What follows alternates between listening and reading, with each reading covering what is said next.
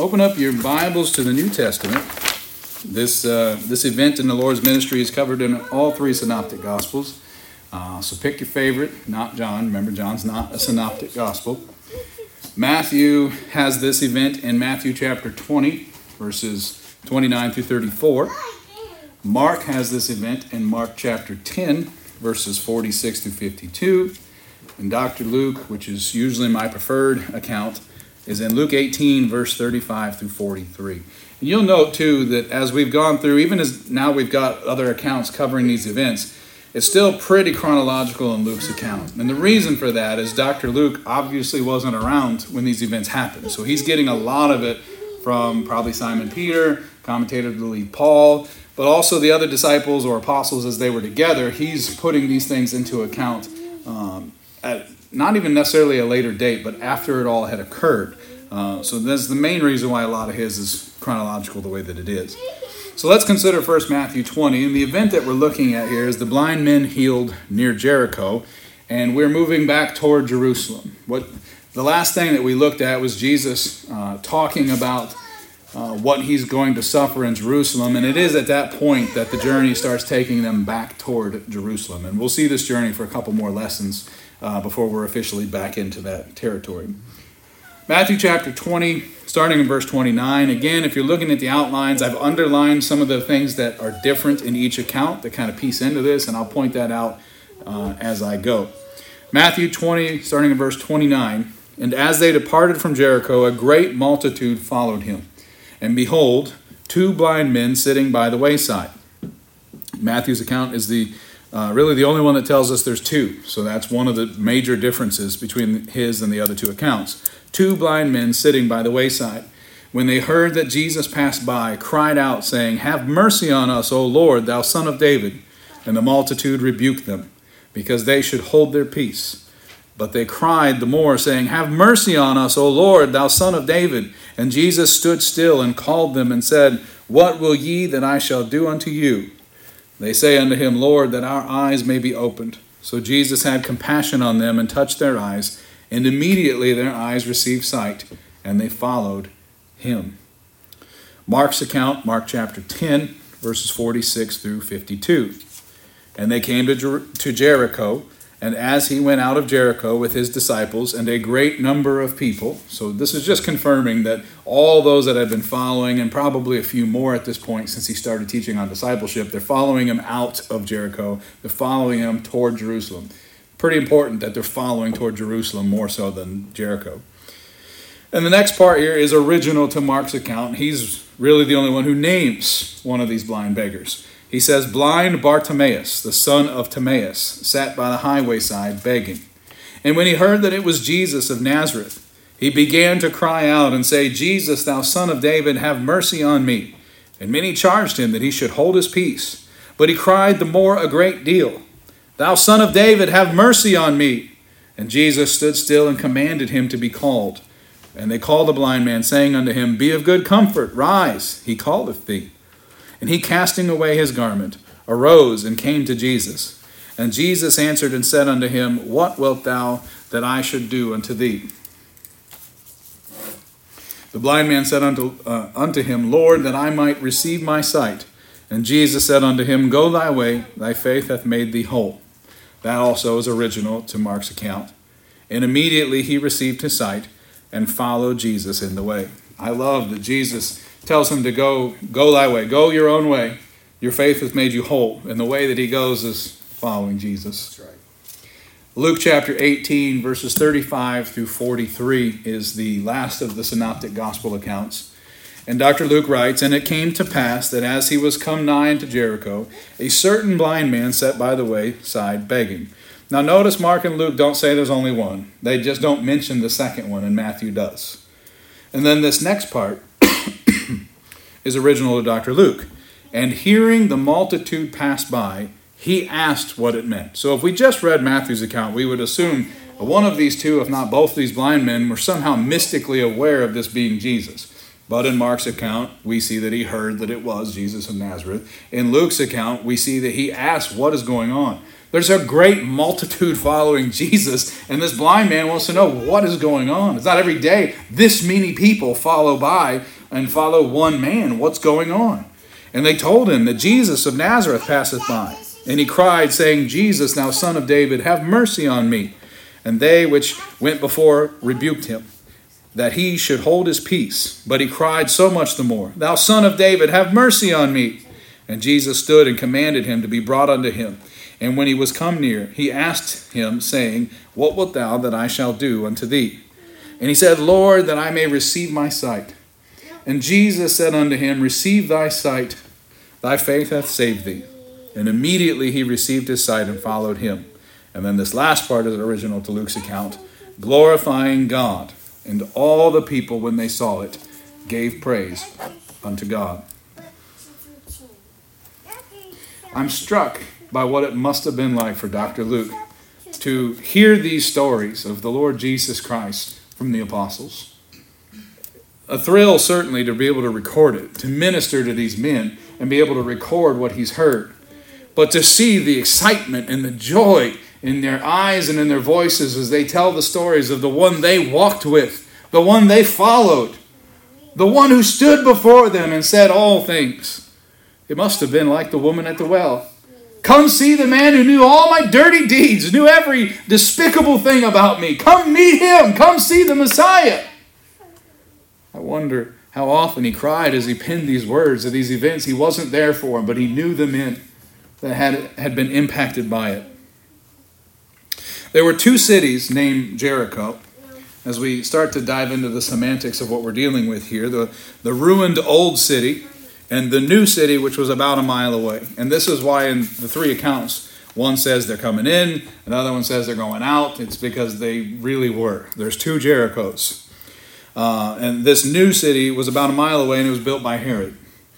This kind of helps to explain that, in Matthew 20:29, we reread, they departed from Jericho. They draw near Jericho in Luke 18:35, and they come and go out of Jericho all at the same time and still meet the two beggars according to Matthew 20:30. So hopefully that clears it up a little bit. You'll find every time a Herod's involved, there's about to be some major confusion, and this is no different. Mark describes the healing of Bartimaeus, the more vocal of the two blind men, just as he did the healing of the one of the Gadarene demoniacs in chapter 5, verse 2. Just a reminder, there were two, not just one. And that's also the importance of having the synoptic gospels to express these things. It almost sounds like a different event if you don't take them in chronological order. This miracle that we have here with Bartimaeus and the unnamed blind man is a picture of salvation. We have to be careful with the elements here, but it is a picture of salvation. The two men were blind, and every lost sinner is blind. And in one account, we even see they called the blind man, saying unto him, Be of good comfort, rise, he calleth thee. And that's in Mark's account. In Luke's account, staying in Mark's account, Be of good comfort, rise, he calleth thee. And he, the blind man, or maybe both, cast away his garment, rose and came to Jesus. Still blind. He received a general call. This is Jesus, he requireth of thee. And being blind, he comes to Jesus. He cast away his garment. Now this isn't an act earning salvation, but it is the pursuit of Christ. It is one faithfully following, who's been told in just Mark's account alone that this is the Son of David, that this is Christ Jesus of Nazareth. And by this time in his ministry, again, quoting Paul like we did a few weeks ago, none of this was done in secret. None of this was done in a corner. Anybody who heard the name Jesus of Nazareth knew some of the things that had been going on. 5,000 plus fed of fish and loaves for one example. The miracle of the wine at the wedding, probably a more disclosed secret, but word is spreading rapidly that this man claims to be on equal plane with God himself. And he's performing miracles all around the geography of this area. We see in 2 Corinthians chapter 4, again quoting Paul just to get our minds wrapped around all that's involved here. 2 Corinthians chapter 4, the first 6 verses. We read, Therefore, seeing we have this ministry, as we have received mercy, we faint not, but have renounced the hidden things of dishonesty, not walking in craftiness, nor handling the word of God deceitfully, but by manifestation of the truth, commending ourselves to every man's conscience in the sight of God. But if our gospel be hid, it is hid to them who are lost, in whom the God of this world hath blinded the minds of them which believe not, lest the light of the glorious gospel of Christ, who is the image of God, should shine unto them. For we preach not ourselves, but Christ Jesus the Lord, and ourselves your servants for Jesus' sake. For God, who commanded the light to shine out of darkness, hath shined in our hearts to give the light of the knowledge of the glory of God in the face of Jesus Christ. What do we see the disciples doing? And we're not necessarily told who it is, but we see at least more than one disciple encouraging these blind men to hush up and get off the road. Get out of here. They rebuked him. This isn't a silent...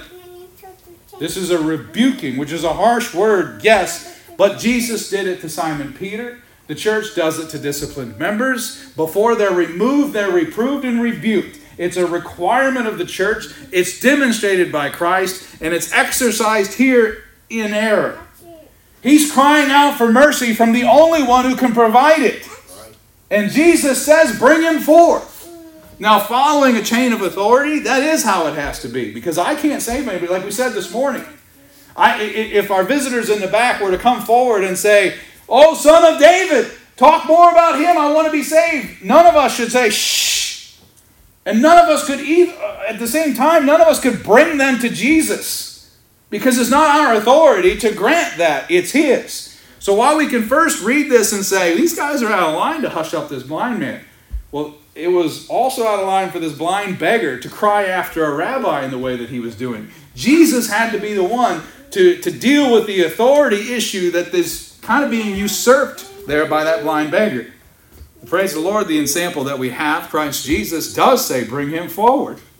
And he does perform a healing miracle, but not the disciples. The disciples pointed out, this is the Son of David. This is the Messiah. They gave him a message of encouragement and of good news, that this is the way to the kingdom of heaven. But it has to be him that brings us in. Amen. They were poor beggars. And the lost sinner is a poverty-stricken, the lost sinner is poverty-stricken apart from Christ. We have nothing and we can do nothing. They cried out to Jesus, who alone can open men's eyes. And notice too that they could not get to Jesus unless they were led. And we read this in Romans 10 as we continue this illustration of salvation here. In Romans 10 verses 14 through 17, very familiar text, we read, how then shall they call on him in whom they have not believed? And how shall they believe in him of whom they shall not, or they have not heard? And how shall they hear without a preacher? And how shall they preach except they be sent? As it is written, how beautiful are the feet of them that preach the gospel of peace and bring glad tidings of good things. But they have not all obeyed the gospel. For Isaiah saith, Lord, who hath believed our report? So then, faith cometh by hearing, and hearing by the word of God. Amen. Jesus showed them mercy. They were not healed by their praying. They were not healed by their crying. They were healed by Jesus. Their faith is what connected the two. Their faith in him, their belief in him, allowed for the healing to take place. The crowd initially tried to stop them. The world today does the same thing. Try to keep sinners sinners. And we said a few weeks ago that we should do nothing that encourages a sinner to stay in sin. And we should do nothing that encourages a born-again believer to stay in sin either. There should be nothing in our words or our action or our approach that encourages one to stay in sin as though it is a better option than to repent. Repent, for the kingdom of heaven is at hand. This is the message of John the Baptist going through the wilderness, eating delightful snacks that he found along the way. And when he was imprisoned, it also became the message of the Lord Jesus Christ as he performed his ministry. Repent, for the kingdom of heaven is at hand. Repent, for I am the portion laid out before you to die for the multitude who will believe. I hear him.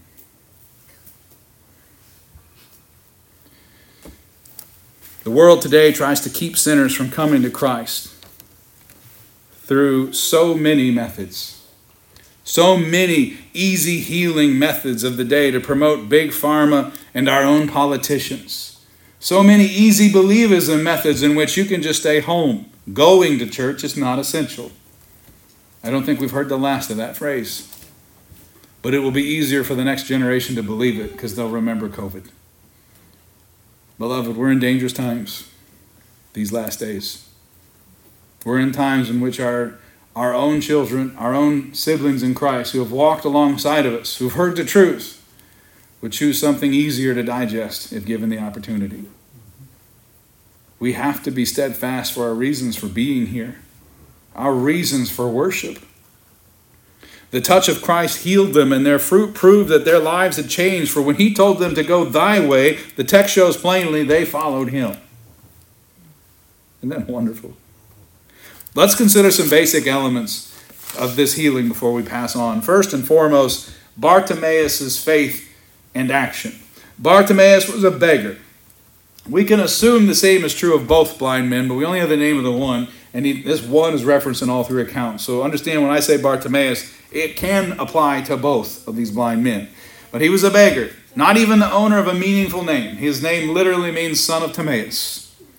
And we find him blind and begging on the sideway, on the high side of the highway. There we go. On the side of the highway. Sounds like a kid's book that I couldn't read. The highways, of course, are where a beggar could find the most people to beg from. How many people did he see to beg from? It's a trick question. He's blind. Can you imagine a life in which your livelihood is dependent on seeing people to beg from, and he can't? He is where beggars would tend to be, but he's incapable of seeing them approach. It's likely that his best cry for their mercy or their tokens or their charity is as they've passed by. That's the life that Bartimaeus and this other beggar had. It's interesting that a beggar knows where to find people, yet the Christians today who are to look to witness can't seem to find anyone to give the gospel to. A blind beggar knew the right place to be. He knew the right things to cry for. I need mercy. And the things that we should cry is that we have mercy. We know mercy. We know the Savior. He began begging for that which he needed most. We need food and water to live, yes. But a man can have more than what is necessary to survive and still die.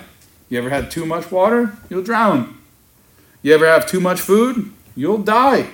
It's not good. We hear every day where doctors tell a man he should cut back, he should lose some weight, that it would be good for his heart. But people don't typically drown in air. They drown in these things that we need moderation of. But what we need most is grace and mercy. This is why when they try to hush up this blind man or these blind men, they cry out even more. They're used to not hearing the people walk by until they're almost gone. They cry out even more, Son of David, have mercy on me. Their hope was not in the Christian before them. Their hope was not in the crowds that were shushing them. Their hope was in that man, Jesus Christ. To live eternally, we must have Jesus. There was something for Bartimaeus that became a greater need that day. He couldn't have asked anything of Jesus. He said, what will thou have me to do? It may sound like a silly question for a God, a great physician, one who's able to heal, to ask a blind man what he would have him to do. This is what he asked us. He asked this of everyone that comes in contact with the Lord Jesus. There is that question, what will you have of me? It's first. What will you have of me? Because he tests the heart. Do you really want to worship me? Then take Isaac up the mount and sacrifice him. It wasn't about killing Isaac. That was about the heart of Abraham. Do you really want to worship God? Then you will have to be dependent on nothing else but Jesus. It could cost us everything. for Abraham that day, he'd waited for Isaac for so long. The widow woman told the old prophet, why did you give me hope? Why did you give me a child? I've been barren for years and you gave me a child just to take him away. And God had told Abraham years before Isaac was coming. Abraham could have said, why'd you even tell me he was coming? It had been better for us to have him as a surprise of sorts for a decade or two and then have you take him than to anticipate his arrival for years and then have him for a decade or two and lose him. Because he wasn't a child, remember. He was of age. He's likely 15, maybe even older. But Abraham rises up and desires God more in that chapter than his own son. Any of us in here truly there? Myself included. Are we truly to that point where we are dependent on nothing else but God? It may mean that we have to quit our jobs. It may mean that we have to relocate. We have countless churches now without pastors. When's the last time you heard of any of those folks relocating to where there is one? We don't do that anymore. And I'm not saying they're right or wrong. It could be they're right where the Lord would have them to be. But the admiration that I would have for a Christian that says, I've got to be fed. I need the Word of God. And I may not have a job in Tulsa, but there's a pastor there. There's a church family there. I do know of one. I do know of one, in fact. He's been living out of somebody else's house for a couple of months so that he could be fed again. The second thing we see here is Jesus standing and calling. Jesus was walking on his way to Jerusalem, as we've said, and he's on his way for the final Passover. And if you've been paying attention to this study and listening to the older messages and you're disappointed that I've never one time mentioned Passovers except that it's occurring at this moment or another, it's coming. I'm waiting for this final one to really bring all those back so that we understand the significance of all these things. But just so you know, he's on his way to that last Passover in Jerusalem. And the cries for mercy stop him in his tracks. This brings to mind an interesting question. Do we cry for mercy? The recent months have been tough. Have we been brought to the point where we've cried for the mercy of God? Do we have faith? Or do we, in faith, expect that we will be heard? We have had just a glimpse of what the boys' home does down the road for those boys. Just a taste of what those boys' lives have been like up until the moment where they've been granted access, and there's only 50 of them, to that campus. And as Charlie said this morning, it's going to get hard. It's way worse for way more than we have ever experienced. Notice the determination of these blind men as the crowd, perhaps those who had been traveling with Jesus and seen the many wonderful things that he had done, they urged him to stay silent. Some in that crowd had been healed. Remember the one whose parents said, he's of age, so that they wouldn't lose their membership to the synagogue? Their son was once blind and healed. We don't read where he comes running in there and say, no, let him beg. Let him beg for the mercy of Jesus. But we see they cry the more a great deal. What oppresses us today? Does it cause us to remain silent before God? Does it prevent us from crying out for his mercy?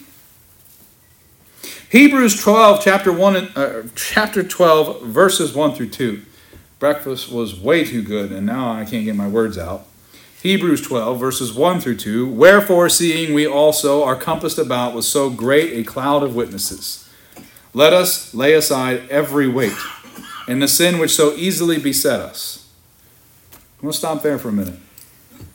We get to the point of crying out for mercy with faith that he will hear us. Here's the reasoning for our witnessing. We are compassed about with a cloud of witnessing. We are compassed about with multitudes of opportunities for which we can speak of Jesus. But we have yet to lay aside every weight. You know, sometimes my greatest weight is my job. I'm thankful for my job. The Lord blessed me with my job. And in COVID, he took it away, and then he brought it back again. They don't have for me to compromise on my beliefs. I'm thankful for what I get to do. But there are times when I could be doing more for the Lord, and I use that as a weight.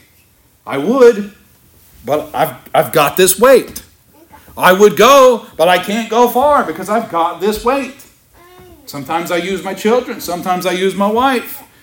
I've been using the contractors for 2 months. I would, but I can't. Let us lay aside every weight and the sin that doth so easily beset us, and the sin that so doth easily bump us off the rails. We've gone down to the Chick-fil-A in Sand Springs lately. I think they've had at least 2 train derailments with that construction they're doing. I used to work in the railroad industry. It's not hard for a train to derail. It doesn't always result in the engine being on its side. It just comes off the alignment of the tracks. And it's got to have a crane required most of the time to put it right back on again. We are so easily derailed. Sin is all around us, and it does so easily beset us. We've just read recently the dangers of being that trap stick that trips the snare for young believers. Because even though we're not considered young believers in that example, we can so easily beset others with our sin.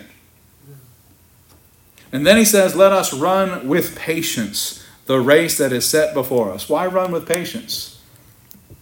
Tribulation, patience, long-suffering, all those blessings that we just heard about, the blessings of justification. It's connected and tied to patience. We should run with patience because we have more to learn. We should run with patience because we're still growing. We should run with patience because while we've gone from milk to meat, we still have more to grow in. Looking unto Jesus, the author and finisher of our faith. He is the beginning and the end, the Alpha and the Omega. What he has started in us, he continues to work through us, and we'll see it all the way through to the end. Who for that joy, or for the joy that was set before him, endured the cross, despising the shame, and is set down at the right hand of the throne of God. Nothing should keep us from calling and going unto Jesus. Nothing was going to silence this blind man who's pleading for his very life, pleading for any ounce of mercy he could receive. The rich man in hell pleaded too. Got nothing. This life is the only life in which we can plead and be heard. If you desire or require mercy, plead, beg through the Lord Jesus Christ that blessings or mercy come. For they're the only source.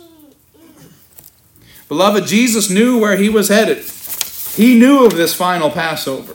He knew of what was waiting for him in Jerusalem, as evidenced by the fact that he told the brethren just before this event, that's where I'm going. You ask more of me, Simon Peter, James and John. Remember, the inner circle. You ask more of me. But I know what's coming. And I know I'm doing it for you. And I know it's the Father's will for you. He knew where he was headed. He knew the importance of making that appointment. He just made reference to it. Yet the cry of one of his elect sheep stopped his journey. Shepherds, again, I mentioned Philip Keller this morning. I don't know if anybody started reading any of that, but if you read Shepherds, look at Psalm 23, I think is what it's called. It's amazing what a shepherd does for his sheep. You consider a shepherd leading maybe 100-fold sheep, and if one is injured, he will have more compassion from the shepherd than he will his own mama. That's absolutely true. A sheep with a broken leg or an injured limb, they're cannon fodder. They're wolf bait. A sheep knows that it can't drag that other sheep along. It's left behind. But you know what the shepherd does? The shepherd stops the entire line, and they obey the voice of the shepherd. And he goes to that injured one, and he hoists that injured one up upon his shoulders, and he carries it until it's able to walk again, or until they're able to get to where it can be cared for properly. The shepherd becomes the legs for that sheep, and it is carried beyond all that would hope to injure or devour it. You know what? The devil, as a lion roaring about seeking whom he will devour, the devil who was seeking to shred Peter, to sift him as wheat, Jesus said, He's doing that. He's roaming right now. But if one, even on his journey to the last Passover, cried out for mercy and he was of the elect of God, the entire line of followers or sheep are stopped in place and he tends to the wounds of that one. Oh, how we should rejoice over the words there in Mark's account in verse 49. Jesus stood and called. Jesus was walking. Jesus was in motion. But he stopped and called. Remember, we talked about this in the opening. He's the only one with the authority for that blind man to be heard. He's the only one who could have started that or allowed for that conversation to go further than, please stop, wait, hope, I need mercy. It wouldn't have ever gone any further than that had Jesus not stopped and called. That's how it was for Stephen when he was being murdered by the angry lynch mob that was organized for his death. Stephen saw Jesus standing at the right hand of the Father. He saw him standing there and he even spoke to him. Acts 7 verse 56, behold, I see the heavens opened and the Son of Man standing on the right hand of God. Acts 7 verse 59, Lord Jesus, receive my spirit. The next verse, verse 60, Lord, lay not this sin to their charge. Stephen is speaking as though he's having a direct conversation with the shepherd. As though, if you'll come up here, even though he is being stoned to death. Let's call somebody faster next time, Jared. Stephen's talking to Lord Jesus as though he has been lifted and put upon his shoulders. Lay not this to their charge. Have mercy on them. He sees Jesus standing at the right hand of the Father, but he's been hoisted upon the shoulders of the shepherd. He is a martyr and he's injured in the name of Christ, and he's not forsaken. But Jesus hoists him up. To have the heart of Deacon Stephen, to say, lay this not to their charge. I don't think we get there until we've overcome these other things and putting aside the weight that easily besets us. That sin that surrounds us at all times. Do we have the heart in which we would ask the Lord to not avenge our blood, but to rather not lay it to their account? Stephen cried out for mercy, and the Lord Jesus was seen standing and calling. As we find that Saul was later converted as a result of that very testimony. That was the general call. Saul is mentioned throughout Acts 7 as being right there. Those garments were laid at his feet.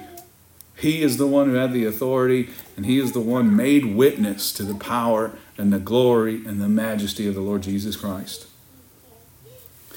Now listen to the use of Bartimaeus' found condition, and this is the final point where we'll stop. The use of Bartimaeus' found condition. So many are convinced they've done too much evil to receive any good. At one point, you're going to figure this out eventually. I've had a lot of jobs. At one point, I was a manager of an Ashley Furniture warehouse, a distribution center. And I had a driver for me that, he would, if I asked him to take the Ashley Furniture truck, load it overweight, and drive it through a brick wall, he'd do it just because I asked him to do it. He had an amazing servant's heart. So we got to talking on one drive.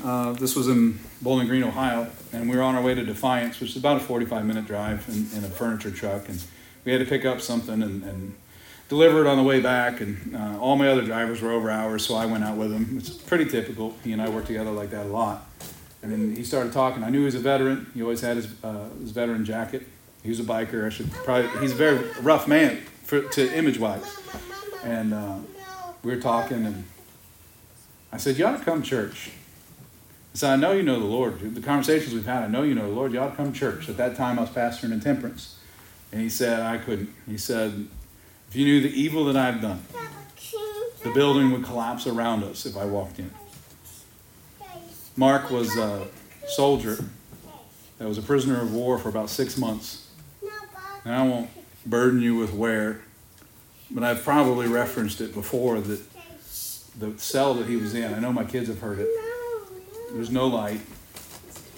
It was always damp. He said you could always hear water dripping. He said you could smell the staleness of the food when they toss it into the cell. You only got fed once a day. And he said you had to beat the rats to it because you could hear them scurrying to the food as soon as the plate hit the ground. But he said the food was so awful you wouldn't want to eat it anyway if you weren't brought to the point where you were so hungry. 6 months he was a prisoner of war. 6 months seeing some of the worst that mankind could do. And he felt himself too wicked to step inside the doors of one of the Lord's churches. In other words, too wicked to receive mercy from God. He considered himself forsaken. I just had to tell him about my bunny, though. Do you remember the little girl we talked about a week ago? I had to tell him about my bunny. And he'd light up every once in a while when we talk about it. He never came. But that's the compassion we've been charged with. That's that silver cup. Those who come in have heard the truth at some point to consider coming in. Those that we go out to in the highways and the hedges, it's hard to believe they wouldn't have heard of the Lord Jesus at this point in history. But they don't know anything of his hope. Not likely anyway. They don't know anything of the kindness of this shepherd who stops the flock in place to hear the cries of his elect. Sometimes we have such things to work with as blindness and deafness and disease and so on, so that it might bring us to Jesus. There are those who think that every affliction is because of sin. And we know that from the previous healing of a blind man. What was it that the disciples said? Who sinned that this man would be blind? The synagogue had those same questions. But sometimes these things happen, or we're made to go through these experiences because it brings us closer to Jesus. It brings us to a point on the highway in which we are right where we need to be to cry out for help. He gives us great cause to be looking for mercy. We had a member there in Temperance. His sister was dying of cancer. And every person who would visit her in the hospital, they would hear the gospel before they left. Every single person. She became a beacon of hope. As people came expecting some weak, frail human dying in a bed, they received hope from one who was so close to seeing her Savior. That was Jerry, your uncle. One of the people that visited Jerry's sister was his Uncle Tom. He lost his entire life, was saved. After she offered the general call, the Holy Spirit made it effectual. And you never met a man that loved the Lord as much as Uncle Tom after that. Beloved, Jesus saves and changes people on a regular basis, and it's always for a reason. We can't look at the afflictions of this life and think we've been forsaken. The afflictions of this life might be being used as the law, as our schoolmaster, to point us to Jesus, to prepare us to be so empty within that we can be filled up by him. Through the condition Bartimaeus was found in, he desired to receive his sight. And he believed the stories of miraculous healings that followed this man, this son of David. He believed Jesus could heal him. He cried out that the Lord might show him mercy. And Jesus responded, "Go thy way, thy faith hath made thee whole." He believed. We don't find a lot of the healing, like we talked about with the lepers, going back to what they were doing before. What if we read this event and this chapter ended with Bartimaeus going back to the highway to beg? We wouldn't think of it. But when Jesus said, "Go thy way," this is the only way Bartimaeus has ever had. Being blind, needing help. He didn't have a way. He's completely emptied now. The whole being of his existence was, I am a blind man. If people thought of Bartimaeus, the first thing they thought, they wouldn't say it in 2024. We're way more sensitive. But the first thing they would thought is, he's blind. And then they might have thought he's about 5'10", or whatever comes next. But he's blind. That's the main characteristic everybody would have known. He doesn't have that anymore. He says, "You're healed, go thy way." He goes Jesus' way. This is my way now. You emptied me of all my other ways. In other words, his old life was crucified. It died in Jesus, and Jesus is now his life. That's right. I have one way, Lord, and you are him. What did happen to Saul in Acts on Damascus Road? He was made blind. He says, "Who art thou, Lord?" And Jesus says it's hard to kick against the pricks. Jesus reveals himself to be the one that Saul had made an enemy of. And Saul says, "What would you have me to do?" Saul has no other way now. Saul is an opposite miracle up to that point at least. He is a man who could see and was made blind. He's a very well-educated and faithful man to that which he had been pursuing his entire life. And Jesus took it all away. And he says, "What wilt thou have me to do?" It was revealed to him that this is God. It was revealed to him that there is nothing else more important to do. As we saw a couple weeks ago in his testimony before the almost persuaded.